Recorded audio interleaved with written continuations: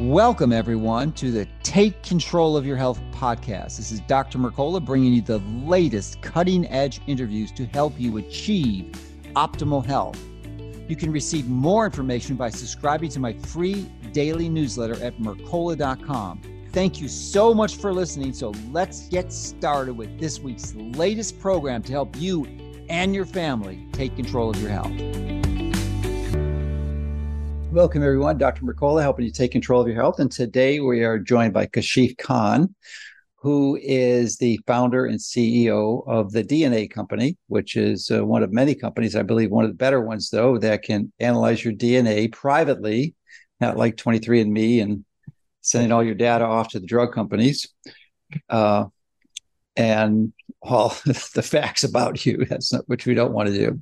So we'll probably talk a little bit about his company today, but the primary reason I have him on today is he's really quite knowledgeable in the area of endotoxin.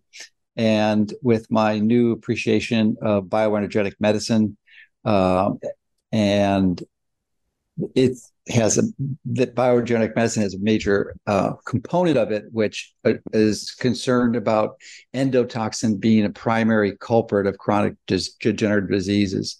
So understanding that in greater detail and knowing what one can do about it can be of enormous value to most of us. So I'm really excited to dive in and explore this topic. So with all that, welcome and thank you for joining us today. Pleasure, man. Good to be here. Yeah, and I neglected to mention in your bio that your people will detect pretty quickly that you have a pretty thick Canadian accent, and your family immigrated, I believe, to Vancouver. So, and that's where you grew up and where you currently live and run your company. Is that right?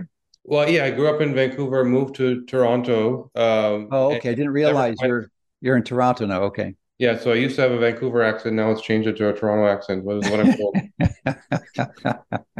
I didn't know there was a difference between a Vancouver and a Toronto I accent. didn't until I developed both of them, I guess. All right. So and we actually met briefly again, not for the first time, but just recently at the Orlando Biohacking Conference, where you presented there and actually gave a pre-conference multiple-hour presentation to help people understand about some of the work that you're doing. So let's dive in. Because I was confused when I first found out that you really knew endotoxin well. So because it doesn't seem to be not consistent, but something that one expects from someone who's running a company, but that's looking at DNA analysis. So maybe you can help us understand the connection of how you develop an expertise in this area. Sure. So what we've understood, so not only this, but everything that's proliferated in the world we now live in today.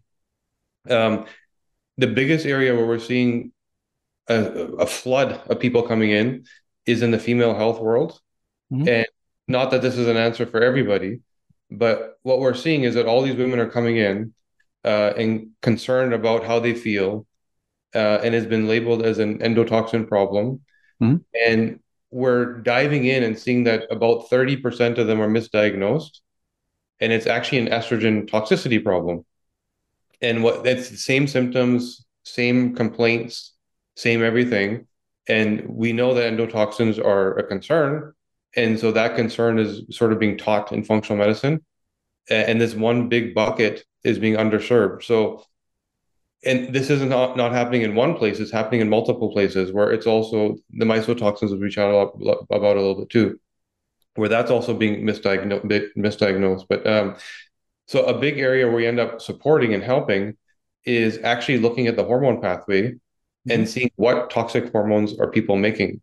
And so this is one piece of the conversation, right? It's one slice, but it's a big slice where people that are stuck, where really the most help is needed. I just can't get fixed. I've taken every supplement. I've taken every binder. I've done everything to fight inflammation, and it's still not working. And this is where we're finding the people that are stuck over and over and over again, whether it's men producing DHT that's causing inflammation or women producing 4-hydroxyestrogen or 16-hydroxyestrogen as this constant trickle of inflammation, representing the same symptoms, same everything. They're just not getting help. They're not getting fixed because that's what's actually driving the symptoms that are getting put into this bucket. Right. And we keep seeing this over and over again. Okay, well, I didn't realize you had looked into this, but that's another very important part of the complex puzzle that makes up bioorganic medicine, because estrogen is viewed as a very, very toxic hormone most of the time. Of course, it's necessary and required for reproduction and healing of wounds and such, but most of the time, women and men have too much, and controlling them and getting back to normal is a big part of the equation. So we'll go into that in a little bit, but I want to finish up on endotoxin first. So my understanding is that it is a component of the cell wall of gram-negative bacteria. And the reason and then when the bacteria die, then it releases this, it's a lipopolysaccharide. In other words, it's a lipid and a sugar tied together. And once it goes into your, typically if it's in the intestine, it's a pretty potent inflammatory mediator, increases leaky gut, and just accelerates inflammation and general disease pathology. So, and one of the primary reasons it's manifested or contributors to it is the fact that people have a microbiome that isn't optimally balanced. It's more anaerobic with gram negatives, and that is the primary culprit. So if you've got a lot of gram negatives and you're feeding them fuel, and what is the fuel? The fuel is essentially carbohydrate or polymers of carbohydrates which are frequently called complex carbs, that you are unable to digest in your upper intestinal tract, and they make their way down to the large intestine where most of the microbes reside. And then that's where they serve as fuel for these gram-negative bacteria producing endotoxin. And endotoxin is intimately related to serotonin, which is another misconception along with estrogen. And serotonin is typically thought of the happy hormone, and really increasing levels of it is going to help your health. But no, in fact, serotonin is 95% of it is produced in the gut. And its first name was not serotonin. It was enero, something meaning the gut. Endotoxin, might have been endotoxin. I don't know. I think about what was endotoxin, but that was clearly the name was given that identified its primary source of being made as being the gut. So that's another problematic area. So maybe you can expand on that, and then we can dive over to estrogen. Sure. So yeah, we've seen the same thing between endo and mycotoxins, where you have this hydrolysis. You take these complex carbs and they're converted into glucose, a simple, starch or sugar, and they're sort of colonizing the carb, right, and owning it. This is in the gut. This is in the gut, right? This is in the gut, yeah. And this is the misconception, by the way, that it's not just what's coming in, but it's what's already there proliferating more. Right. So Yeah, absolutely. Absolutely. Right? Yeah. And so we're always thinking about, what did I inhale? What did I eat? That's step one. That's kind of like filling the bucket. But then you have this reservoir that's existing that continues to cause problems, right?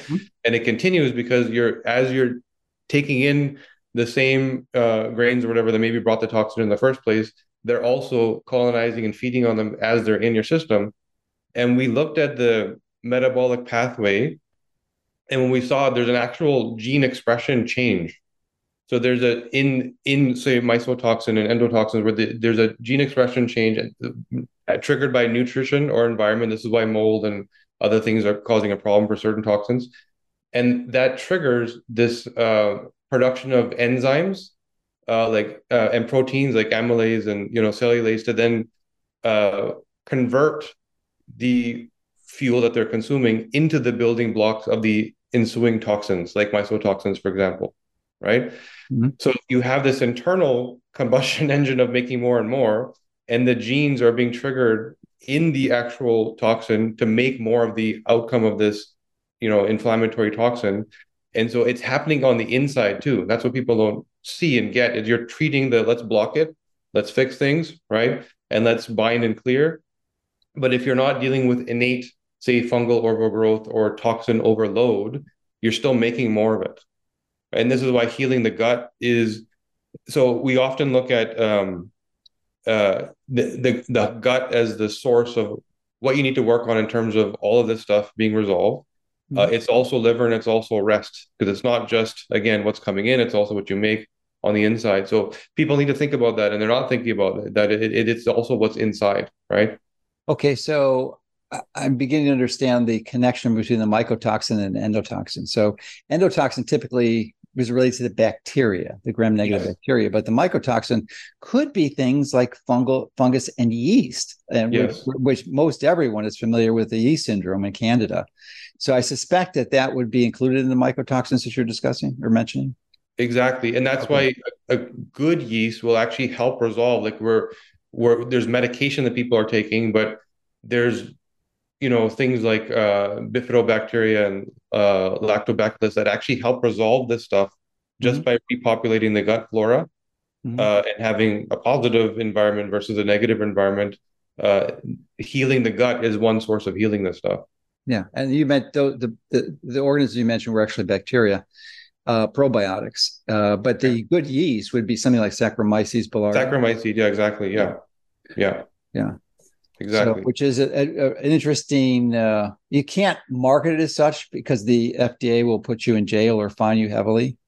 Certainly send you a letter. But Saccharomyces boulardii is what many people and physicians prescribe, at least knowledgeable physicians, to individuals who, for whatever reason, need to take antibiotics because that Saccharomyces is not killed by an antibiotic. Right. So it can be used. But if you say that in the marketing material, it's no good. You will get a serious fine, Yeah, even no, though it's true. Even though it's true. we've seen it over again that Saccharomyces, like somebody that's when they're trying to bind and clear and heal, this is the one thing that sort of gets them over the edge. It's that catalyst that just works. The Saccharomyces, Yeah. and that's for general increase in mycotoxin exposure that you find. And how do you assess mycotoxin? Is there a specific test that you're checking this? Well, there's two layers to it. There's oats test, there's a Great Plains test that looks for Mm-hmm. markers that you can interpret for that context, right? Mm-hmm. The one thing that we don't look at, which is also very difficult to test for, is what we call VOCs. So it's these Mm-hmm. volatile organic compounds. So it's the smell. So when you're thinking about not going to mold and mycotoxins, we think it's the mycotoxin itself, which is this airborne, the fungus, I should say. There's also the off-gassing of chemicals, these what we call VOCs, that are really making us sick beyond the mycotoxin itself. And this is, we don't fix this problem because it's hard to test for. So just your question leads me there.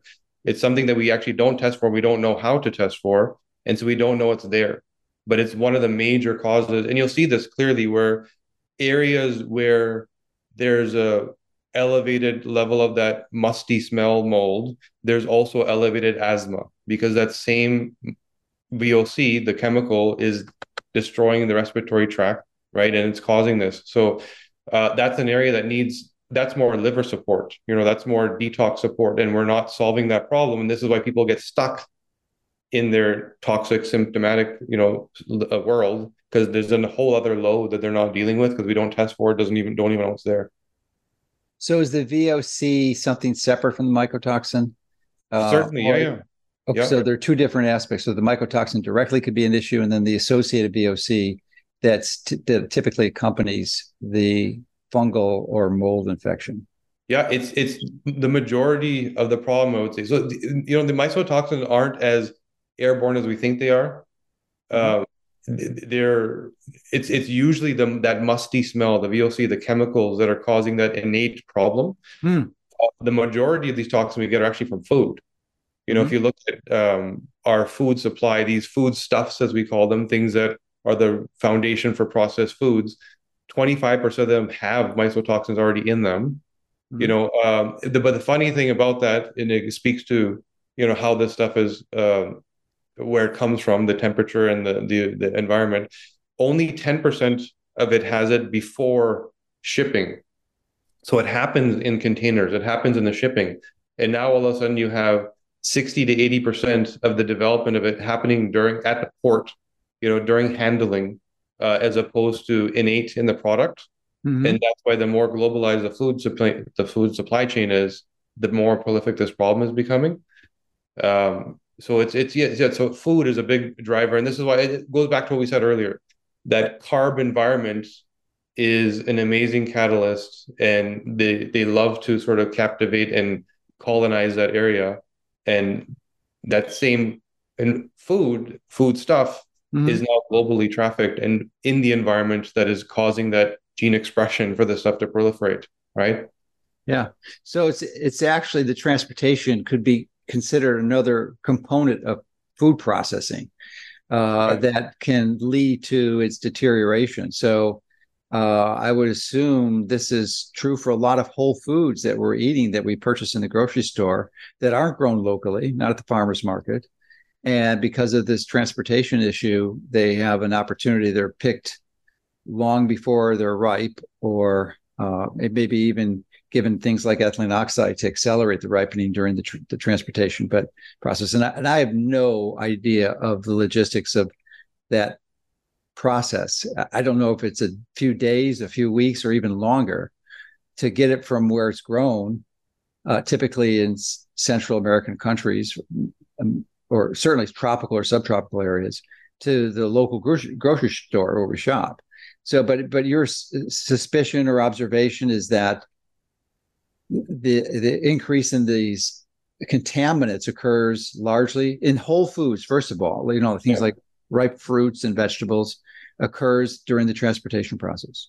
Yeah, we've seen over and over again that the number goes from 10% contamination to 25% by the time it goes from source to Wow. destination, right? And it, by the way, just to answer your question, how long does it take? Mm-hmm. An apple that you buy in a grocery store may have been shipped a year prior. No way. A Yeah, year ago? yeah, and it doesn't make sense, but we have. So what's done is there's this gas chamber, Mm-hmm. literally, that applies a coating that prevents it from ripening. And this, I'm not talking about appeal. I'm not talking about new stuff. This Mm-hmm. has been going on for a long time. Mm-hmm. And there's another gas chamber that it gets put into to distribute locally, which then extracts that really toxic stuff. Supposedly, it's been removed from the outer, Mm-hmm. from the peel, but we don't know how much enters the fruit into the flesh during that Mm-hmm. year. But it's actually a year. It's unbelievable, but that's how long and that's why, again, another reason that this stuff is so contaminated, because it's been sitting around and moved around so many times. And this is done because the given the convenience of, you can walk into a store anywhere and buy anything you want from anywhere in the world. How do you make sure that that never breaks, right? And there's a constant flow and backlog of stuff to support that never breaking, and that's why it's literally up to a year. That's interesting. You know, uh, I spent this last winter mostly in Central America and Mexico, and it was interesting because obviously, well, maybe it's not so obviously, but for those who don't know, apples really only grow in the north. They do not grow in subtropical environments, so they have to Yeah. be imported. And I found it odd that you really could not find a good apple. You couldn't find one. They Yeah. were all mushy and just, so I learned pretty quickly to never buy apples there, at least during the winter. Maybe they're better in the summer. I don't know. But I guess has to be other elements of the transportation process that contribute to that because even with those things, it still was pretty rotten when you purchased it. Yeah, for sure. It's not just that. It's like the once it gets on site, remember these things are delivered in a way where they're designed to expire, right? Fruit does expire, we know that. Mm-hmm. But the timing of it At is, least healthy food does. McDonald's, I don't think expires. yeah, that's true. You can keep it with you for a few years and still be good, you Yeah. know. Yeah, but proper food is meant to expire, and so it's timed that way. But it's think of it as like a thawing that things go through, but it's more of a chemical thawing.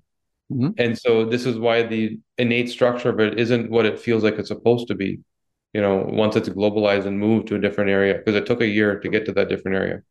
Okay. So once these uh, mycotoxins or endotoxins are observed uh, or considered as to be an issue with their presenting symptoms, what are the strategies that you use? I know for endotoxins it's pretty simple. Well, maybe not so simple, but depending how severe the endotoxin contamination is, you can go to the point of sterilizing the gut, taking Hmm. things like activated charcoal, which is a binder, and you don't want to do that permanently, but you can do that periodically to clear out some of the endotoxin. And you can even use antibiotics, typically things like the penicillins and tetracyclines or quinones, which tend to be a little less dangerous. Can you also be used to sterilize the gut? I'm not advocating that. I'm just suggesting that that is one option. Um, so and then of course to reduce the fuel that you're feeding them, which Yeah. would be to make sure that you're not eating these complex carbs that can break down and serve as future substrate for producing more of the mycotoxin or endotoxin. So what are the strategies? That was the endotoxin I just described. What about the mycotoxin? How can you So it's alleviate that? similar for both because even in what you just so for mycotoxin, we're still targeting the gut, right? So it's Okay. similar for both. But where do people get stuck? Is they're saying, okay, great, you just told me something, but it didn't work. Mm-hmm. And often those people have a gut issue beyond this issue, leaky gut, for Mm-hmm. example. Mm-hmm. So the solution they're trying to use isn't actually being, it's not working in the gut because the gut itself is damaged. So often we find we have to heal the gut before we start healing the toxin issue. And the signs are, constipation, diarrhea. If your gut is off when you start to heal, you also have to make sure that there's an exit. If you Mm-hmm. are constipated and if you're not moving it, so you're building up all these toxins to hit a wall, you know. So Yeah. your elimination is so important, and you have to fix that first. So so yes to charcoals, yes to clays, yes to things like chlorella. Build it up because you can overdo that.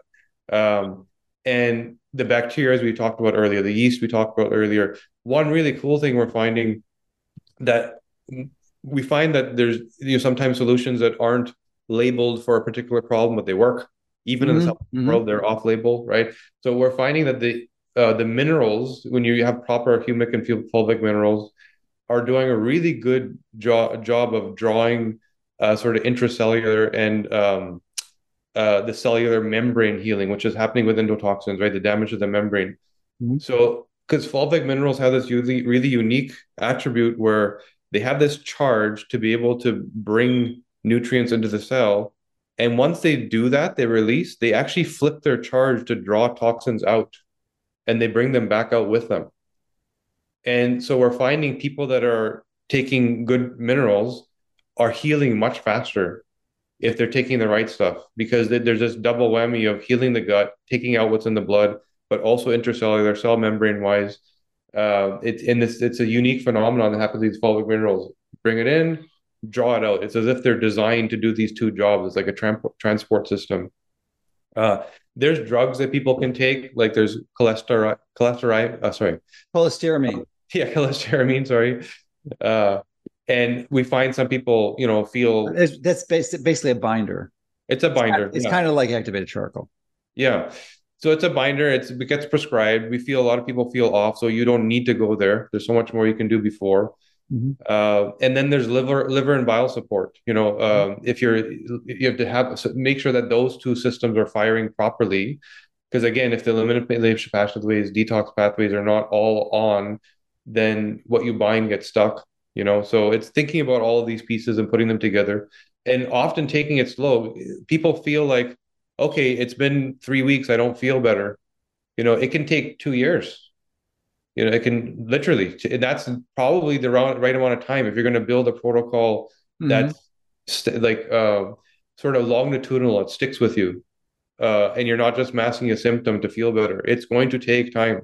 It's not a question of weeks. It literally, for successful people, it's like 2 years and I'm finally out of this. Hmm. That's what it takes. Yeah, that's not surprising. Not surprising at all. Yeah. So the getting back to the enterotoxin, um, it actually activates the release of serotonin in the gut, which is a Right. major problem. And I'm sure most people listening to this have heard of the disease process called serotonin syndrome, which is we have excess serotonin. And one of the signs of that is what one of the symptoms you mentioned earlier, which is loose stools or diarrhea. So if you're having that and you have these other symptoms, it's highly likely you've got serotonin going on, excess serotonin, which is not a good thing. And if you're one of the 40% of adult women in the United States over 40 that that are taking an SSRI, you want to find a knowledgeable physician and wean yourself off of that as soon as possible. Yeah. And really, really important. I'm not suggesting that you're not suffering with depression and may need some support, but there are other safer ways to do it. I mean, even some of the original antidepressants were the tricyclic antidepressants, were a type of antihistamine. And interesting, when I went out, first graduated medical school in the mid 80s, I put a lot of people on antidepressants. And this was before the SSRIs came out. They didn't come out until like the late 70s or early 80s. And I got pretty good results with those. Things like Elavil or amitriptyline and nortriptyline. And they're still available. They can be used, but there's other drugs that act like them. Many of that are commonly available over the counter. Things like Benadryl or diphenhydramine, which is an antihistamine and can block serotonin quite effectively. And famotidine, which is a anti-ulcer pill, also called Pepcid. It's over the counter. It used to be a prescription, and it still is, but you can buy it over the counter at a lower dose. And then there's things like cyproheptadine or Periactin that all of them potent antihistamines. Now, the famotidine has the benefit of not making you sleepy. The cyproheptadine can actually be used as a sleeping pill. It's it's consistently effective. So there's a lot of people taking sleeping pills like Ambien or Resveratrol, which is not a good thing. So if you happen to be one of those people, the benzodiazepines are not something to be hooked. They're good to be hooked on. So you can use something like cyproheptadine, which would help reduce your serotonin levels, which is really, really important. And you can also look at lowering the ingestion in your food of tryptophan, which is interesting because of all the amino acids that we take, that is in food, that is the one at the lowest concentration. Nature knows it's not a good idea to have a lot of tryptophan. So you need some, because tryptophan converts to serotonin converts to melatonin, which we of course need, but you want it in the right amounts. Excess is not going to be a good strategy at all. So those are things that you can look at. Are there any other strategies that you could add to that? Yeah. The one thing we've seen, it's not, so when it comes to the serotonin issue, it's not often about, I shouldn't say not often, not always about production. It's more about utilization. So we can predict somebody's genetic propensity to actually use serotonin, literally the length of the receptor. Right? So when somebody has the shorter receptor, it's not like they're producing less, but they can't use it. They can't utilize it efficiently. And so these people are often constantly irritable. They're very distractible. It becomes hard for their brain to prioritize stimulus because they don't have the right receptor to actually bind and experience the stimulus as it should be. Right. And so they appear to be irritable and distractible. So those are traits, by the way, for someone who hasn't been genetically tested to sort of pick at yourself and see, is this me? Right? If things annoy you a lot, if things bother you, if you have trouble staying asleep, not falling asleep, but staying asleep in the second half of the night, there's another trait of serotonin dysregulation. And so it's the receptor, again, can be shorter, genetically predeterminable. And all of a sudden, the serotonin you're making, you're not binding and utilizing. So it's free flowing to cause the problems you're talking about. Right? And 5-HTT-LPR is the name of the gene that you look at. 5-HTP supplements are a very easy way to help you bind and utilize. It basically activates the receptor, right? So if you're feeling off, it's one thing to look at levels. It's another thing to look at utilization. So you can try 5-HTP, which is, outside of that, it's fairly harmless. It's a mood regulating supplement. Well, I don't know if it's harmless. I'm pretty opposed to using that typically. Yeah. Because, it's a precursor for making more serotonin. Right. Your body can use it to make serotonin. The last thing almost anyone wants to do is to make serotonin. It is not good. It's probably not as bad as estrogen, which we're going to talk about next, but it's still not a good one. You do not want high levels of serotonin. You want the good ones like dopamine and GABA. Those are the ones you want a lot of. But there's not many drugs that address those. There's a few, but not many. But a simple one, it's not even a drug. It's an amino acid, and it's gotten a lot of play recently in the longevity space, and that's glycine. Yeah. The smallest amino acid can be actually a GABA agonist and actually stimulate neurotransmitters itself. So that's a simple one that has been shown to be pretty closely, strongly correlated with increased longevity. I think for many reasons, for the neurotransmitter reasons, but also because it's such an essential component of collagen, and it's the most common amino acid in collagen. It's like 30% of collagen, which is the most common protein in our body, is glycine. So it has a lot of good benefits, and it balances out methionine, which is negatively correlated with longevity. If you have an excess of methionine, you will not live as long for sure, unless you're having a lot of glycine with it to balance it out. Yes, sir. So anyway, so let's transition into estrogen, because that is boy, I have not really done a lot of this on the site yet. I've understood it probably for the last 6 months, but we really haven't dived deep with anyone on the dangers of it. Interestingly, I used to be a paid consultant for the drug companies in the mid 80s. They used to fly me around and pay me to speak to physician groups about estrogen replacement therapy. Wow. And I was totally brainwashed. And, as I was with vaccines too. I mean, I believed it hook, line, sinker, but up until like in the 80s sometime. But estrogen is not something that's good for you. For most of, I mean, you do not want to increase your levels. You do not want to go on estrogen replacement therapy, even bioidentical, organic, or estrogen replacement therapy. You want to that you can go on other forms of hormone, but not estrogen. So why don't you share with us your insights on the estrogen, and we can go into that and maybe look into some of the androgenic steroids too, like testosterone, dihydrotestosterone, and DHEA. Yeah, it's certainly one of our biggest toxic threats today, especially given that you have to think of it contextually. Our context today is not grandma's context. The hormone disruption and estrogen mimics we're dealing with, you already have too much. And now adding more through hormone replacement therapy or birth control pills or whatever. So we're already in a context where it's a threat. So you have to pay attention to it. So the layers you have to look at are dominance. So what do I make? Am I more androgenized? Am I more estrogenized? And you can predict that through the genes that metabolize each step of the cascade. So here's a hormone cascade, progesterone to testosterone to estrogen. What do I do in each one of those steps? And so many women and men, by the way, are estrogen dominant and just produce way too much. So step one, you're already at a high level. And is that likely because of the aromatization, the conversion from those? It's the aromatization. It's a conversion of, so CYP19A1 converts testosterone into estrogen. So you can actually, that's why aromatase inhibitors work well, because you're just slowing the gene expression down in that one location, and all of a sudden you have more free flowing testosterone. Right? So now you've done this, your dominance is determined.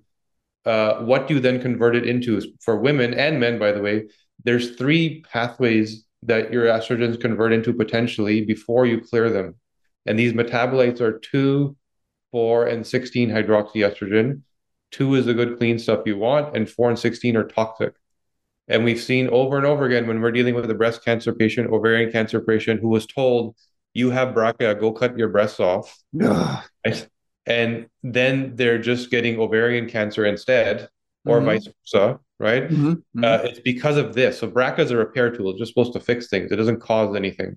But these 2 metabolites, the 4 and 16, we're seeing this is where, elevated cancer risk, et cetera, actually comes from highly inflammatory. Let's just say that. So we know all chronic conditions are rooted in these things, in inflammation. For men, by the way, the 16 hydroxy pathway, we're seeing a very close connection to testicular cancer. So very tied together. I would imagine prostate would be in there too, because prostate and breast are real similar. So prostate, when we go to the androgen pathway, it's the dihydrotestosterone that's fueling the prostate like the enlargement and the cancer. So that's what we're kind of seeing when we're looking at families where mother has breast cancer, son has testicular cancer. They're both 16 hydroxy fast. They just produce too much. The genes are aggressive there, right?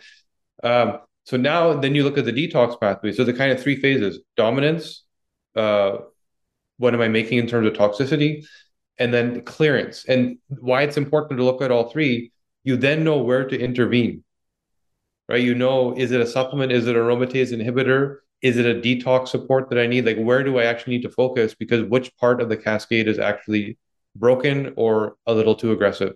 Mm-hmm. And it's the same detox pathways we hear about all the time. They're just reapplied here, which is the glutathione pathway, antioxidation, superoxide oxide dismutase, COMT, which is the tail end of methylation. So COMT is really important for clearing toxic estrogens. Uh, and then up at the top, there's glucuronidation, which deals with some of the androgen toxins. So going back to what you said, if you take a hormone therapy and add it, and then you start to look at this cascade, what are most women getting? They're getting estradiol typically. Uh, the gene that converts your estrogens into 4-hydroxyestrogen, which is the cancer fuel, truly, estradiol converts into that. So if you have a woman who is already teetering on the edge of poor health because she converts into one of these buckets and you give her estradiol, you've just given the raw ingredient to fuel this. And then all of a sudden, inflammation through the roof. And where did this breast cancer come from? I'm dealing with that literally today with a family where there's breast cancer Mm-hmm. in a woman that previously had ovarian cancer. Mm-hmm. And what happened in those two parts of her life? 2 years prior to the breast cancer, in menopause, by the way, she started her hormone replacement therapy, and Mm. she took estradiol and Mm. 4-hydroxy fast. So literally fueled. And keep in mind, menopause, you don't have a menstrual cycle anymore. So you're not clearing that toxin. It just gets stored in fat. That's what Mm-hmm. your body does with it, which is why why you have inflammation in the breast. That's where you have so much fat as a woman. Take it back a couple of decades when she had the ovarian cancer, it's because she was on the birth control pill for 8 years, right? So same thing. She was fueling more estrogen into that bucket that she converted into 4-hydroxyestrogen, which caused ovarian cancer at that time. Same problem. The root is the estrogen dominance and toxicity. So now in men, we see things like gynecomastia. We see things like, loss of libido, hair loss, and you're seeing that in numbers now today more than ever before. There's no manly men, right? Where did they all go? And we have estrogens in our water. Like that's what estrogens don't break down. They're like forever chemicals. So when a woman flushes her tampon in the toilet or her birth control pill that she peed out, and some guy drinks it, months later, once it gets past filtration and sanitation, you're still taking the estrogens in. They're Mm-hmm. still there. They haven't been broken down. So this is a challenge: is that the total load just keeps increasing and increasing and increasing and increasing, and we're all exposed to it. So we have to think about not only what we make and who we are, but it's in this context of this estrogen toxic soup where it's everywhere already. So the total load is far too much. Yeah. And many people aren't aware of it, but estrogen of all the hormones is the most polyunsaturated, the ones with the most double bonds in it, which is why they're so pernicious. And I'm really fond of helping people understand that linoleic acid is clearly the most important toxin food in your food supply, and you've got to minimize it. And interestingly, and the reason I mentioned that is linoleic acid and estrogen have many similarities. They probably have the same mechanism of action for increasing its pathology at a molecular level. What do? They both increase the influx of calcium into the cell. Normally, calcium is much higher outside the cell. How much higher? Like 50,000 times higher. It's a lot higher. So it's when it's into the cell, it's a very important regulatory signal. And one of the things it does when it gets increased at higher levels than it's anticipated is really similar to how we believe it causes pathology when you're exposed to EMF, excessive EMF, like your cell phone or Wi-Fi. the increased calcium causes you to increase superoxide and nitric oxide, and they combine nearly instantaneously to form this really dangerous free reactive nitrogen species called peroxynitrite.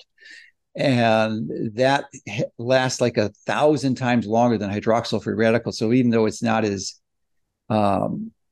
damaging acutely as hydroxyl, it probably is collectively more dangerous because it lasts 1,000 times longer. And because it lasts so much longer, it can go outside the cell into other cells and just hang around and continue to damage tissue. So that's one of the mechanisms how it works and why it's so important to make sure you're doing everything you can to keep your estrogen levels as low as possible, because it's just not good. And if you, I mean, normally in excess, which it is in most people, including men, in my view, it's the deadly combination that contributes to almost all the cancers: excess linoleic acid and excess estrogen.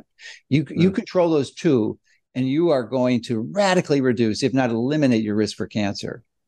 It's just absolutely imperative you do it. And there fortunately are simple interventions and strategies you can do to counteract that. And we kind of mentioned some of it. We'll go into some of the others.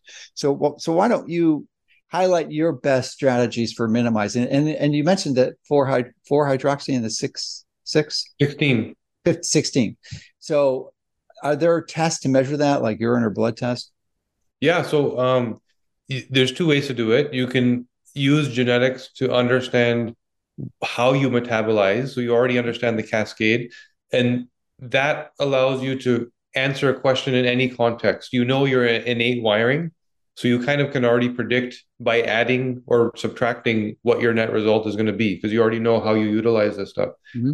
Then there's the Dutch test, which is the sort of standard. A lot of people that do hormone replacement therapy use the Dutch test along the way to monitor. And so it does look at the metabolites. A lot of clinicians aren't so trained on interpreting the metabolites. They're looking at the estrogen itself, because they think, like, I put estrogen in, let's look at how much is there, and not understanding that there's genes that metabolize and turn into different things. For example, I'm in Toronto, so we work with a lot of NHL hockey players on training. And there was this phenomenon we went through in 2019 where a bunch of them were coming to us with man boobs, gynecomastia. And we found out that there was a new trend of taking this androgel pack. So it's a gel that goes on your stomach, androgens, testosterone enters your bloodstream. And the thinking is, I gave you testosterone, you should have more testosterone.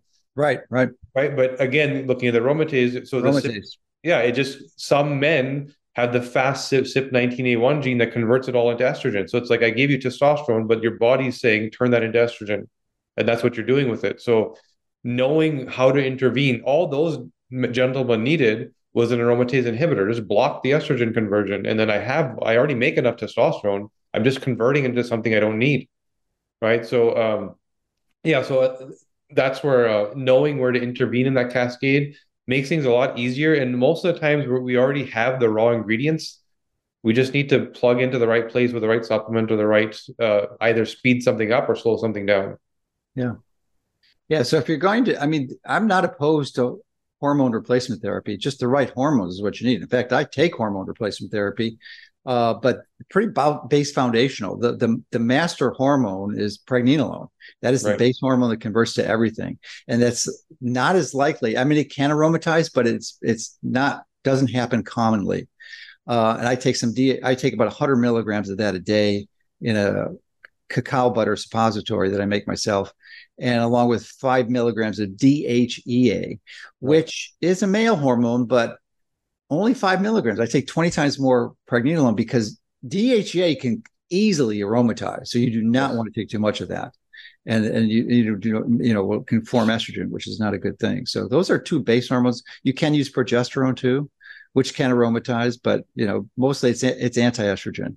That's what you want, is you want an anti-estrogen. And estrogen also, aside from increasing intracellular calcium concentration, it's an anti-metabolite. It slows down your metabolic rate, it inhibits your thyroid function. It's bad news bears. It definitely is toxic to your body in most cases. Like I said, you do need it sometimes, certainly for reproductive purposes and for wound healing, probably but most of the time, you have more than enough to fill those roles, and it's just an excess, especially with all the xenoestrogens we're exposed to in the food supply with phthalates and BPAs and BPA cousins. Yeah. I mean, if you look at the beauty of what's natural, it's just over people's heads. And the reason why women go into menopause, it's a protective measure. You're past this fertility stage of your life, Mm-hmm. and this toxin that you needed Mm-hmm. for Mm-hmm. that purpose, you don't need anymore. So your body naturally goes into a state to protect you by not having so much of it, right? And we break nature and try and maintain what we want, and not understanding, why do we even do this? Why does the body do this? It's to protect you. That's why you go into menopause, Yeah. Yeah. right? And the reason we recommend hormone replacement therapy, because there's some companies that profit from it. But and there's some well-intentioned physicians who believe it. I was one of those physicians in the mid 80s. I mean, I bought it hook, line, and sinker. And these companies, they have funding. They're very large revenues, and they can create these studies, which is not hard to do, that legitimately that accepted in peer-reviewed journals, and that they've gone over the science. But we know now how you can easily fake those studies and get them in some of the best journals in the world. You can see what happened with COVID. I mean, they literally controlled the whole narrative by controlling the peer-reviewed journals, and they still control it. So it's easy to spin out studies to support your assertion that this thing is beneficial.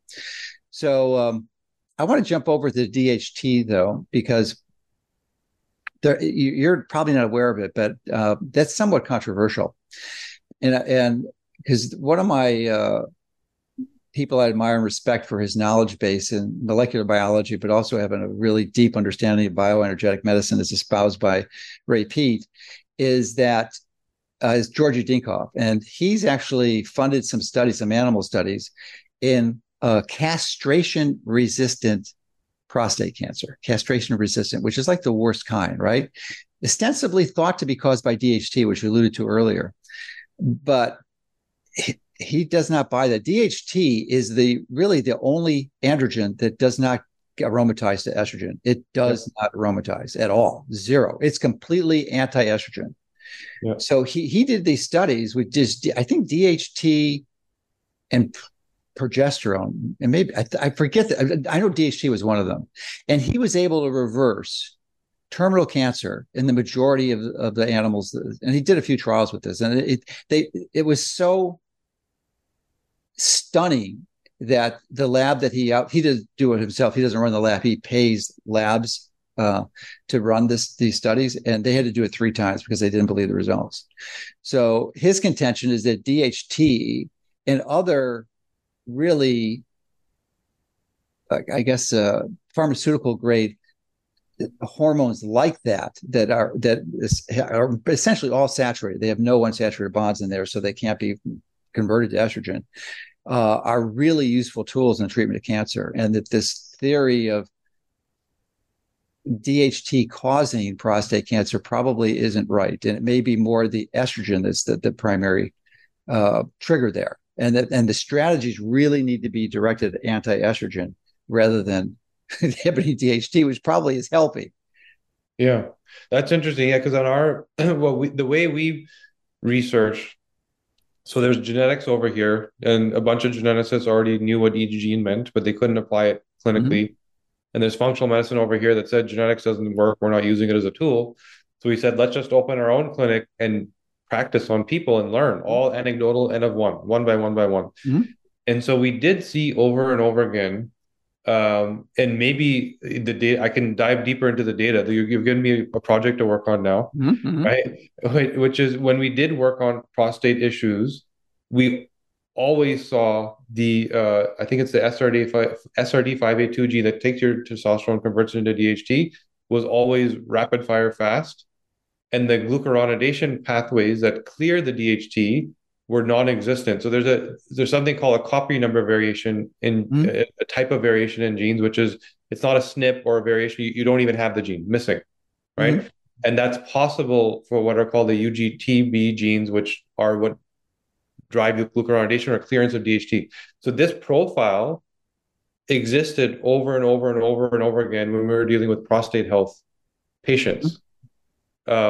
So So I'm the going to so, look at, so the gene that was necessary to clear the DHT, or at least excessive levels of it, was absent. So as a absolutely, result, yeah, it built up to abnormal high levels. Now that's another version of it too. So I wasn't aware of that. So that could be an issue because anything in excess typically isn't good. So I'm pretty confident that DHT is essential to adjunct at helping people with advanced cancers. Not a doubt in my mind. I'm yeah, pretty confident of that. But the converse of that, there may be this missing gene that if you have, then you may be going to need other accessory interventions to help clear it once it's done its job. yeah. So I mean, I always like new research, new projects. So you've given me one, Mm-hmm. and I am going to look at this deeper because there's some nuance there Yeah, between yeah. the two, right? Because DHT is good. That's the good guy. It really Yeah, is. I mean, you yeah, but so is water. But if you drink too much water, you're dead. You get yeah, hyponatremia and you're having a fatal cardiac arrhythmia. yeah, yeah. So wow, that is really fascinating. Um, so any other observations you made from because you have an interesting perspective of running a, a DNA analysis company. Yeah. And are you now? Maybe we can go there for a moment. Has the technology improved to the point where you're doing the entire genomic sequencing? I know that exists now, so it's not. Yeah, It's definitely under $500, maybe even as low as 200. I don't know at this point in mid 2023 what the pricing is, but it used to be outrageous. You couldn't do it for billions of dollars, and then it was eventually down to 1,000. But I think it's under 500 now. yeah. So it is, and we we've taken a very different approach, which is you can get a full genome sequence, Mm-hmm. and they usually are around, I would say, $1,200 to $1,500, but there's some people that sell them for like five, but even below their cost just to collect data. A lot of companies aren't concerned about the test being their business. It's more about the data they can collect and sell. Mm-hmm. Uh, you mentioned 23andMe, their model sells some infotainment level product, but there's a pharma company on the back Oh end yeah, that, absolutely, sure. so that's the model. But as a commercial viability thing, it's probably more like 1,500-ish, right? So what we've even then, even though we have this technology around full genome sequencing, we still see a big gap in accuracy. So we Mm. see that if I go head to head with some of the full genome sequences, the call that's being made on some of the more complex variations are not accurate. Mm. And so what we've said is here's the functional genes that actually matter. There's Mm-hmm. about 100 of them out of the 22,000. Mm-hmm. And the rest of it is like, is my ear connected to my head? I have a mirror, right? So, you know, so the stuff that drives the key pathways, metabolic pathways, detox and inflammatory pathways, hormones, Mm-hmm. neurochemicals, it's literally about 100 genes. So Okay. if you parse down to what's actionable and functional and pathway based, you can be a lot more accurate, right? You can be a lot more accurate. And in fact, you can be certain as opposed to this probability based type reporting. And why is that? Because you do multiple assays to confirm it and minimize the likelihood that it's misinterpretation. Yeah, multiple assays, and you even separate the types of assays. So, for example, we talked about the copy number variations, which is like I'm missing the gene, I don't have it, or I have an extra Mm-hmm. Mm-hmm. copy, or something as simple as a SNP, a spelling mistake. We run those as separate tests. A full Mm. genome sequence takes all of your raw data, and then you have to go and interpret, Mm-hmm. Mm-hmm. right? And we're just finding that still doesn't work. So genetic sequencing isn't where people think it is yet. Mm-hmm. Mm-hmm. There's still a lot of work to be done on improving. And I think at some point it will be ubiquitous where like it's free and everybody has their genome run and it's you go to a grocery store and push a genetic button and it tells you what to buy.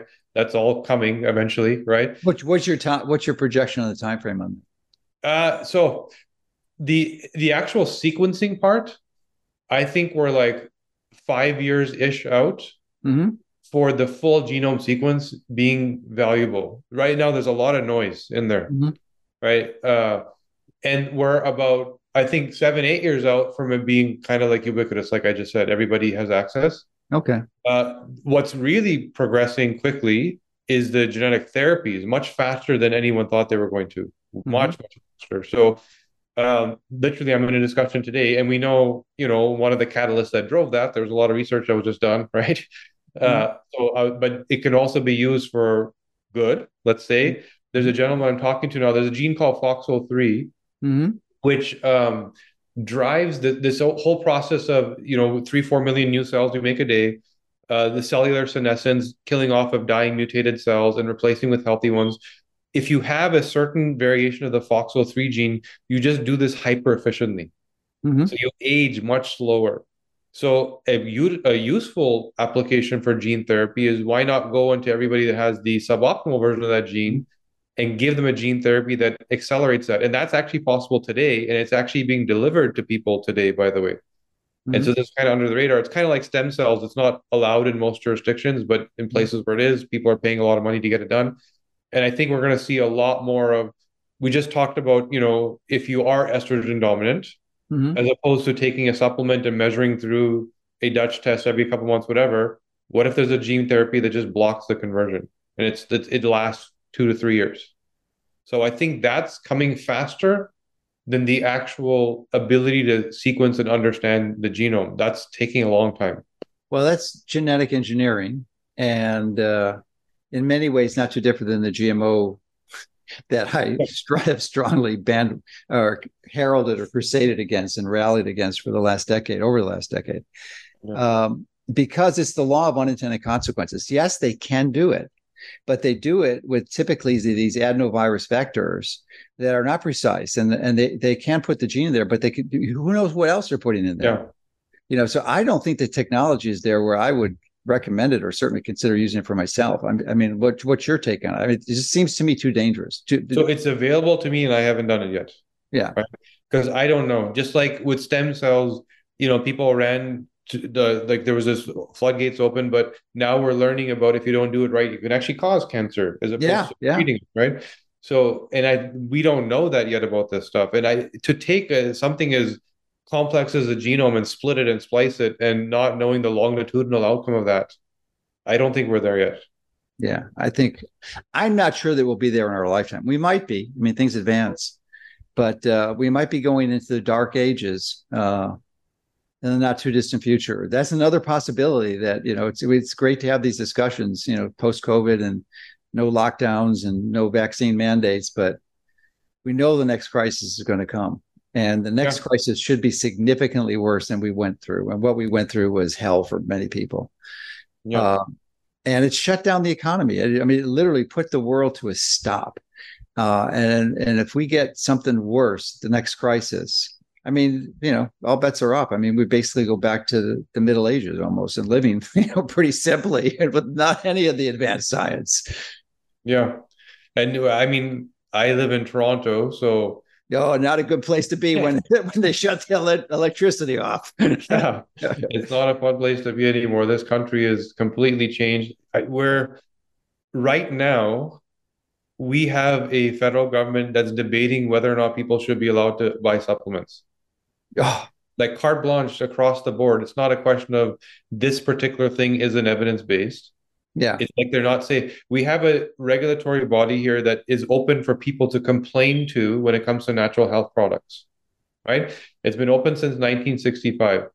Since then, there has been zero reported deaths since 1965. Since this Same in the US. same, yeah, something as benign as Tylenol, 38 deaths a year in Canada. Mm-hmm. But they're saying we should get rid of vitamin D.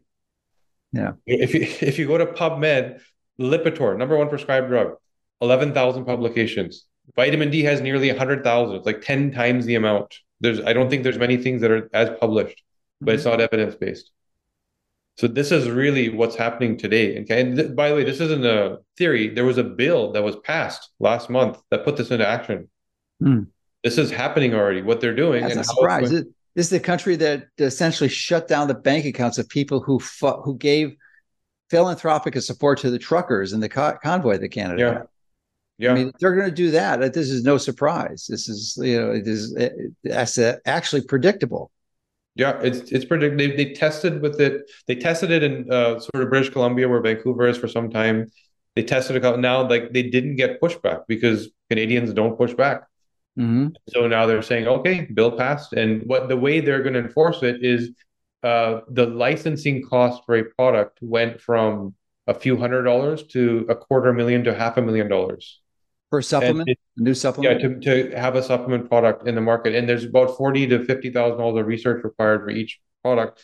And if you go to your naturopath who's compounding something where they white labeled their name on it, they don't even sell 20,000 of the dollars of that product per year. How are they going to pay $500,000 to get it registered, right? So it's a very intentional So economic that is going to be in effect for all existing products or just new products that are released into the market? everything across the board Oh, existing. wow. Yeah.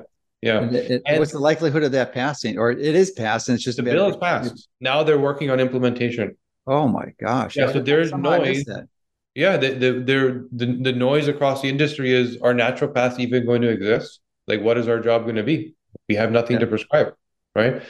And the Well, you next, could use food, but they may outlaw that too and just say you're supposed to eat crickets. yeah, it's probably coming. Yeah. Yeah, it's probably coming. Yeah, I don't know. Oh, Yeah, yeah. So, I mean, I love having these discussions because it's kind of like the internet in the early days. It was like the wild, wild west. And it was literally, in my view, one of the best innovations in the history of mankind to have this resource where you can essentially compile human knowledge. And that was Google's initial mission, was yeah, to be the storehouse of human knowledge, somewhat like the contemporary modern day Library of Alexandria. And it was for essentially. I mean, there were other search engines that did it, but Google did it in the best way possible. But then they lost their motto, "Don't do evil," and they became evil incarnate, and mm, leading the global cabal, and essentially have um, censored most all this information. I mean, people just don't realize. I mean, when you type in a keyword on Google, I mean, you might get millions, tens of millions, hundreds of billions of hits, right? But yeah, try to look and see how far down you can go. In most cases, you won't be able to go more than a few pages down. Maybe you won't even get 100 results on some of the most popular terms. So if it's not in the first 100 results, it doesn't exist. You can't find it. There's no way to yeah, find it. None, zero. They've essentially eliminated most of the valuable knowledge has been acquired from universal access. They've shut down the library. They burned it. They essentially burned it. yeah, And since they control 95% of the searches in the world, that's a big deal, really big yeah. deal. So I don't know. We kind of went down this rabbit hole, but the reason I mentioned that is that it's just such wonderful to have the opportunity to talk about these advances in science because they do bring major benefits to us to help understand disease and give simple, safe, and effective strategies and hopefully inexpensive to optimize health. But it's becoming, because of governments like Canada and others around the world, the United States is not much better, I think. They're handicapping us and literally sacrificing our health for their agendas, which Mm. is not good. Certainly not. I'm living through it. We Yeah, have yeah. people screaming in pain that are saying, well, what am I going to do in 2 years? And we don't know the answer. Well, it could do what a lot of people in California did. You just leave the state. Yeah. I mean, a lot of Canadians are leaving for sure. I mean, Yeah. it's always been a mystery to me why.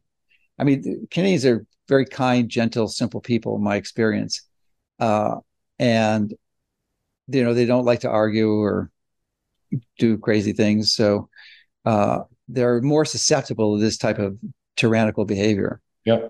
But what has been always a mystery to me is why they would live in an environment where they can't get regular sunshine and optimize their vitamin D naturally. Because it's just you cannot get optimal vitamin D in Canada if you are naked all year round outside. It's not going to work because you're just too far north. So you have to be on vitamin D, and now they're going to make it illegal to take vitamin D. Yeah. Not well, maybe they could still prescribe it. I guess that would be the only way around, So right? here's the thing is that's the intention, is to put it in allopathic healthcare control. Yeah. But there's already a petition now saying that doctors should not recommend even the most basic micronutrient like vitamin D because they're Yes. not evidence-based. And I know this because there's MDs in Toronto that are making noise, getting a petition signed um, to push up against Health Canada, saying you can't stop us from saying something that's true. And they are getting back from Yeah. Health Canada, where they're getting audited and reviewed, and big mess. Huge. So, I thought that we were going to help our audience understand mycotoxins, endotoxins, estrogen, the dangers of some of the hormonal replacement therapies. But probably the more important part of this dialogue is, and I didn't intend it to be that way in any way, shape, or form, but it's just sort of a natural consequence of acknowledging the reality of the world that we live in today. Yeah. It's rapidly changing, rapidly evolving. And yeah, you can hope it's not, and you can be in a bubble. And, even though we're in this time of the sequencing that not much is going on, but in many places like the United States, but in Canada, that's not the case. So just another, maybe the most important message from this dialogue is that we need to be very diligent, be prepared, and understand that if these dangerous steps like this are happening in Canada, it could not be too long before it's happening in the United States. But those who are in Canada, the writing is on the wall. If this is happening, this is going to be implemented. I mean, this is a screaming message to all the Canadians to get the heck out of that country and go south. Yeah. Your body was never designed to live north of that border, the U.S. border. In fact, most people in the U.S. are living too far north. I used to live in Chicago, and that's not too far from Canada. It's close enough, but it's still a little better. But, I think pretty much anything north of 30 degrees latitude is too far north. And you're probably 60 degrees is what is the border? I think it's high 50s or 60 degrees. 40, I think it's 49. 49? Okay, 49. Yeah. I thought it was 60. Yeah. 30 degrees is still way too high. And anyway, to me, that's the most important message. It is. And to your point, I'll tell you one last thing, because just when you said it, reminding you of this. So I used to be in the marketing industry. Mm-hmm. I helped startup companies grow, which is why I took interest in what we do, and I started it up, right? And there's this known thing in the marketing industry that before you launch a mass consumer message in the US, you first test it in Canada. Mm. And there's certain buckets, there are very specific cities you go to do very specific things in the right order. Mm-hmm. And when I think about it, because I just heard you say, like, oh, it may be coming here, I just realized the exact same thing is being done. Oh, they're doing that same strategy because they're not stupid. Marketing is marketing. It's universally truthful. Yeah. It's a science that clearly works. So if we can do it to market things in the US, why wouldn't they use it to market this strategy for their plans on launching in the US? Yeah, because Canadian media is isolated. It's big enough to reach enough people. It's isolated enough where it doesn't spill over into the US, right? And there's enough micro markets where you can test one strategy here. And that's why we saw this high variability between what was allowed here and what was allowed here and what was allowed. So it was just a testing ground for what can we get away. And now that the package has been built, bring it to the US. Yeah, launch it. And I believe pretty strongly that that's exactly what they did with COVID. COVID was not the end game by any way, shape, or form. It was a very successful trial. This was a test for them to see what they can get away with. And the next one's going to be much, much worse. Much worse. Yeah. There's no question. That's the sequence. That's the pattern. That's what we have to expect for. So I think understanding that, being aware of it, be prepared. So I'm looking forward to your move to south of the Canadian border. Yeah. If you have a guest room, I'll be down. No, you got to get your company out of there, man. It's just like crazy. You don't want to live in a tyrannical regimen, but I think most of the world is going there. It's just a matter of time. Canada may beat the U.S., but essentially, that the U.S. is going to follow invariably, as will most of the countries in the world, as they did in the COVID. And we've got the bill now with the World Health Organization supposedly having the authority to not only declare a pandemic, but to dictate what the measures for that response will be across the entire world, all loss of national sovereignty. So that's a sad inevitability. It appears it's right on the horizon. So, all right. So it's amazing how these discussions go back to the global cabal and the global reset, but it tends to, because That's what's facing us. But anyway, thanks for all you're doing. Your company again now is the DNA company, right? And if The people DNA want, company. And if anybody's interested in testing, I just realized that I wanted to honor your time. Thank you for listening. Don't go to the website. We'll get you a discount code for this particular audience. So okay, go to thednacompany.com/Mercola, okay, and I'll get that set up. I just, realized that on a whim, so I'll make sure that our team does that. all right, Um, perfect. in terms of our book that came out, it's theDNAway.com. So we just separated that if you're just wanted to learn more and not be tested, but just learn, it's theDNAway.com. Okay, good. Yeah, it's a definitely powerful information, and that can really serve. And it's not terribly expensive, and it can serve as a tool, a resource to help guide your process through some of your not process, but your journey, your strategy for some, especially of a complex illness. But I think fundamentally, it's just like when Phil Jordan used to coach the Bulls, and they had the best basketball player, the GOAT, I guess greatest in my view, the greatest of all time, Michael Jordan, but they still weren't winning national championships Right. with Michael Jordan until Phil came along because he drilled him on the fundamental basics. And what does it have to do with this? Well, it's the fundamentals. You've got to do the basics first. And DNA testing is something can be useful, but it's not the fundamentals. You got to get your diet dialed in. You got to get your exercise. You got your sleep, and get those, and then you go to the next step. So you got to do the fundamentals first, and that's what I think is so crucial. And usually the fundamentals are close to free, if not free themselves, like sunshine. Yeah. Is that they don't charge you for sunshine, you know, but and it does so many more things than vitamin D. It has at least half a dozen other major benefits that are almost every one of them nearly as important as vitamin D. But vitamin D is important, big time for sure. All right. Well, thanks again, Kashif. Appreciate your time and the insights about the impending disaster to be launched in Canada. Gosh, Yeah. we're gonna have to do a lead story on that. Somehow I missed that. I was not aware of Yeah, that. I'll send you some stuff. It's great. You missed it because the media is segregated and separated, so you're not seeing it. Yeah, yeah. I mean, it did not come across my radar at all. Yeah. So yeah, I'll send me send it. some articles on it. We'll alert the world of what's Sure. impending for sure. Cool. Okay. Well, thanks a lot. All right. Pleasure. All right. Bye now. Bye.